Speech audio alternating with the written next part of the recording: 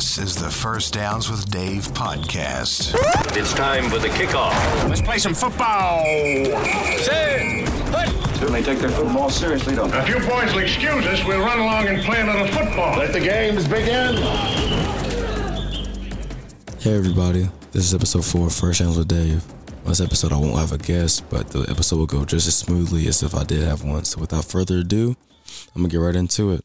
This past week we got our first win of the season against Missouri S&T, an 11-6 hard-fought win. Shout out to Coach Young for his first victory as a head coach. He's really deserves it, and shout out to the whole coaching staff for putting in the effort, and we finally paid off and got a win. Our defense played lights out. We had held the opposing team to I think just under 120 total yards, so that's really good. It's a really good day. They had a few turnovers, and we capitalized on a few of them as an offense. So with that being said, shout out to the defense. And those guys were playing a heck of a game, holding them to 0 points, even outscoring them. Actually, they got a safety, so they outscored their offense 2-0. So shout out to the defense. As an offense, we held the ball for 40 minutes, and we only put up 11 points. But, I mean, a win is a win, but we know there's some little stuff that we need to clean up. We watched film yesterday. And our biggest problem right now, I think, is still just trying to finish drives off with points. So I think that's really what we need to harp on this week and practice again. I know it sounds like a broken record, but we got to really focus on that part as an offense, and that starts on Tuesday, Wednesday, and Thursday, so we can create habits that are good for Saturdays.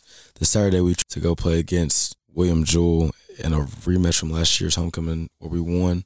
So I know those guys are going to be eager to play against us. They have athletes on that side of the field. They got guys that can play. So we know we got to really lock in and practice this week and make sure that we're ready to play against those guys. They're going to be looking for a little redemption. So that being said, we're 1-2, looking to come back home this weekend, 2-2, going in homecoming against Hillsdale on October 1st, which will be our next home game. With that being said, that is my review of the game. Our Florence Fumbles of the week goes to yours truly because I'm a very lazy person. Not a lazy, I wouldn't say lazy, but I'm a guy that did not put a lot of detail into my trip this week because we were wearing black. So I grabbed my white gloves because I was superstitious because I had a good game last week. I have a lot of white pair of gloves. So I get out there, Bryce gets the interception on the second play, and then it's our ball. I run out to the huddle. I'm getting my gloves out, and then I realize I grabbed 2 left gloves. So the first drive I had no gloves on, which I mean I could still catch the ball, but for drip purposes I wasn't dripped out. So the first drive I had no gloves on. Gordy catches a touchdown. We get on the sideline. I'm like, I need a pair of gloves. P gives me a pair of gloves. I play with those for a few drives, and he's like, I need those at halftime. I was like, okay, I got you, my bad. And then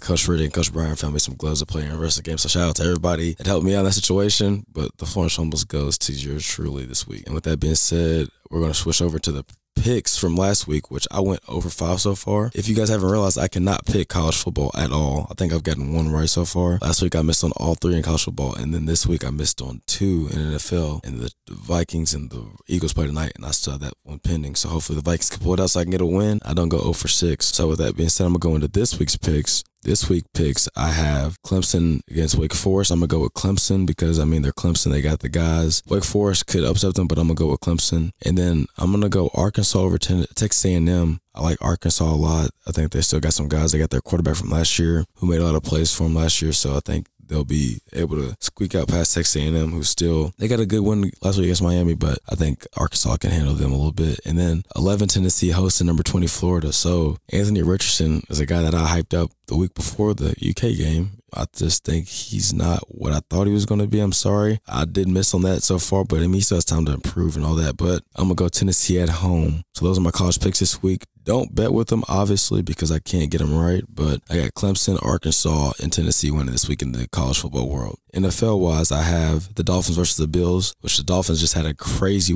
comeback win over the Ravens. But with that being said, I'm going to go with the Bills because I like Josh Allen and Stephon Diggs a little more than the Dolphins. But the Dolphins are a great team. I think it's going to be a good game. We have another divisional game in the Rams versus the Cardinals. The Cardinals had a crazy win over the Raiders last night where they came back down from, I think, 20 in the second half, and then they won in overtime. But I'm going to go with the Rams. I think the Rams are going to be a little bit more focused, and I think they're just an overall better team right now, even though the Cardinals have probably the best player in that game offensively in Kyler Murray. He's just a lot to deal with. I know Aaron Donald's going to be chasing him all night. If they can't get home, it's going to be a long night for those guys too, so I'm going to go with the Rams, though. And then to finish off my picks for this week coming up, I have the Ravens over the Patriots. Lamar had 400 total yards and 100-plus passer rating, which you just can't ask for much more than that. No turnovers, I don't think, and he had 4 total touchdowns. You can't ask for a lot more than that. But the defense just has to step up. I think they'll bounce back against the Patriots, who have a kind of offense you can neutralize. But I think this is going to be a hard-fought game. I think the Ravens will come out on top. With that being said, I'm going to go back to college football. Georgia has just been so dominant. To start off the season, these first 3 weeks, they beat up Oregon,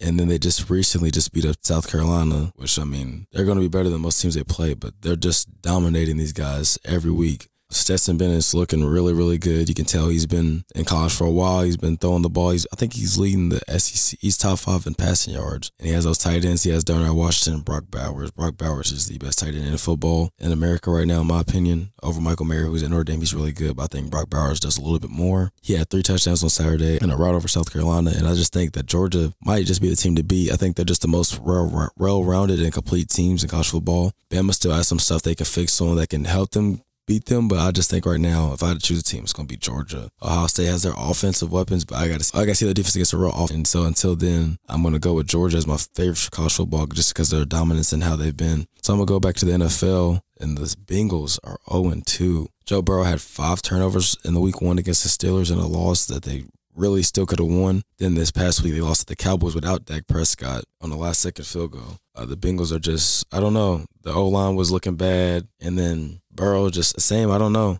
Chase, I would say Diggs played a great game on Chase and Higgins. Higgins had a touchdown on him late in the game, but he still played pretty good coverage on that play. He's still a great player. So the Bengals are just who I want to focus on this topic is just because they're 0-2. I just don't know what the problem is. I mean, it's early. I don't want to just jump to conclusions or nothing like that because they still have a high-powered offense. But right now, they're just not looking like the Super Bowl AFC champions from last year. So, I mean, maybe they'll clean it up. Maybe they won't. But right now, 0-2 is not looking too good for Cincinnati in that tough division with the Ravens and the Browns and the Steelers, who are going to be all hard games to win. So, Bengals need to clean it up, in my opinion. I think in everybody's opinion, honestly. The Saints played the Bucs this past Sunday, and that's always a chippy game, which led to this week's fight between Marshawn Lattimore and Mike Evans. They really have probably the craziest beef in the NFL easily. Every time they play each other, they always get in a fight. So this week, Brady threw a pass to Scotty Miller. Marshawn Lattimore was on the coverage, and he made a great play and broke it up to force a punt. And they're just 2 divisional rivals that just don't like each other. So Brady's walking to the sideline, Marshawn's talking a little smack. And then next thing you know, Leonard Fournette just tries to bum rush Marshawn Lattimore, and he hits him, and then Marshawn hits him back. And then Mike Evans comes out of nowhere and just blindsides Marshawn Lattimore to where he's on the ground, and then the Saints player comes in. Then it's just a big scramble, and then ultimately Marshawn Lattimore and Mike Evans got kicked out of the game. Even Mike Evans, he got suspended for next week's game. So that's going to be crucial to them as an offense who needs all their guys because they can't stay healthy right now. But the Bucs came out with a victory. Brady threw a touchdown to his 5th best receiver on the roster. Brady just does stuff that you just can't explain no more. It's like it's Brady. Of course, he's going to make a play. So I just wanted to harp on the fight that happened between the Saints and the Bucs because they always get in a fight, especially Marshawn Lattimore and Mike Evans. Those are the type of rivals you like to see in football. Guys that just don't like each other, and they don't act like they like each other at all. They just really don't like each other. So it keeps excitement for the fans into it, but the fights have been crazy between those 2 teams the past few years. Trey Lance season is over. He broke his ankle last night against Seattle, and that's really ugly to see because they traded up 2 first-round picks to get him last year in the draft, sat him behind Jimmy G, and Jimmy G took him to the NFC Championship, and then they ultimately decided to go with Trey Lance as a starter. Week 2 comes around, he breaks his ankle, unfortunately. Godspeed to him on his recovery process, but the 49ers still have Jimmy G on the roster, who came in and finished the game and played pretty well and pretty clean, which he will play. That's just kind of his play style. He won't turn the ball over too much, but he can't give you that extra electricity that Trey Lance could give you. But the 49ers are just such a well-rounded team and such a good coach team that they can still win games with Jimmy G. So maybe not trading or cutting Jimmy G turned out to be a blessing for the 49ers front office and their team because now they got a guy that they don't got to worry, speed up on the process and learn on the offense. They got a guy that knows the offense like the back of his hand. The guys like him. And then now they can still keep going where I'm missing the beat, even though Trey Lance can give those guys a spark. But I think ultimately the 49ers will be in good hands for the rest of the season. There's a few crazy games last night. The Ravens played the Dolphins. Lamar was put on the show the first half. I think he had probably over like 200 total yards in the first half alone. He had Bateman on a slant for 75-yard touchdown. And then he had a 79 rushing yard touchdown, so which those are both the longest plays in the NFL this so far on offense. Held by Lamar Jackson, who's just a unicorn in my opinion. Him and Josh Allen are 2 of the most unique players in the NFL just because of what they can do with their arm and their legs. Them 2 and Kyler Murray are the 3 guys that can just do stuff with their arms and legs that other guys just can't do. But the biggest story of that game is Tua Tagovailoa, 36 for 50, 400 total passing yards and 6 touchdowns, which is crazy to think about because Tua's process and journey to get back to being a top 5 pick that you would think would just like, why did they draft him? But the college tape speaks for itself. Even though he was throwing to some of the best receivers in the nation, he was still that guy, and he looked like it yesterday. Tyreek Hill and Jalen Waddle put on an absolute show in that game. They combined for 22 catches, 361 total yards, and 4 touchdowns. As a defense, I just don't know what you do because the Dolphins can just turn it into a track meet every week because they have 2 of the fastest guys in the NFL on their offense, and then 2 is just putting it on the money. Shout out to the Dolphins. They didn't quit, and shout out to the Ravens because they still have a lot of potential. Lamar is proven why I just said he needs the most guaranteed money ever in NFL history because of what he can do and what he does for that offense and that team just in general. He keeps them in the games. They're not a 500 team if Lamar Jackson is not on the field. So that being said, that game was pretty crazy. So that was a very exciting game as an NFL fan. The other game that was pretty crazy was the Cardinals versus the Raiders. The Raiders went into halftime up, and everybody just kind of assumed that the game was over. But ultimately, the Cardinals came back with great miraculous plays from Kyler Murray on some 2-point conversions and some 4th and goals to keep them in the game, and then they ultimately took it to overtime. The Cardinals got the ball. They went for it on 4th and 1. He hit Hollywood Brown in his hands, but Sadie came and made a great play on the ball and hit him and knocked the ball out. Then the Raiders get a chance to go score, and Hunter Renfrow fumbles once, and I thought he was down on the first one, but he wasn't. Then it ultimately turned out to be a fumble, but they got it back, and then 2 plays later, they throw it to him again, and then Isaiah Simmons, his former college teammate at Clemson, comes and hits him and knocks the ball out. Byron Murphy picks the ball up, runs 60 yards in for a touchdown, which was kind of close because guys have a tendency to throw the ball right before they cross the goal line, and it's not considered a touchdown, but he barely got by. So luckily for him, he kind of does a touchdown, and the Cardinals had a great comeback win over the Raiders. It was a great game to watch, and that's really just kind of what the NFL is supposed to be any given Sunday. Anything can happen at any time. But with that being said, I'm going to head out of here, guys. Thanks for joining me today to go to William Jewell this week, and hopefully we can come out with a win. But with that being said, thanks for joining me, and see you guys next week.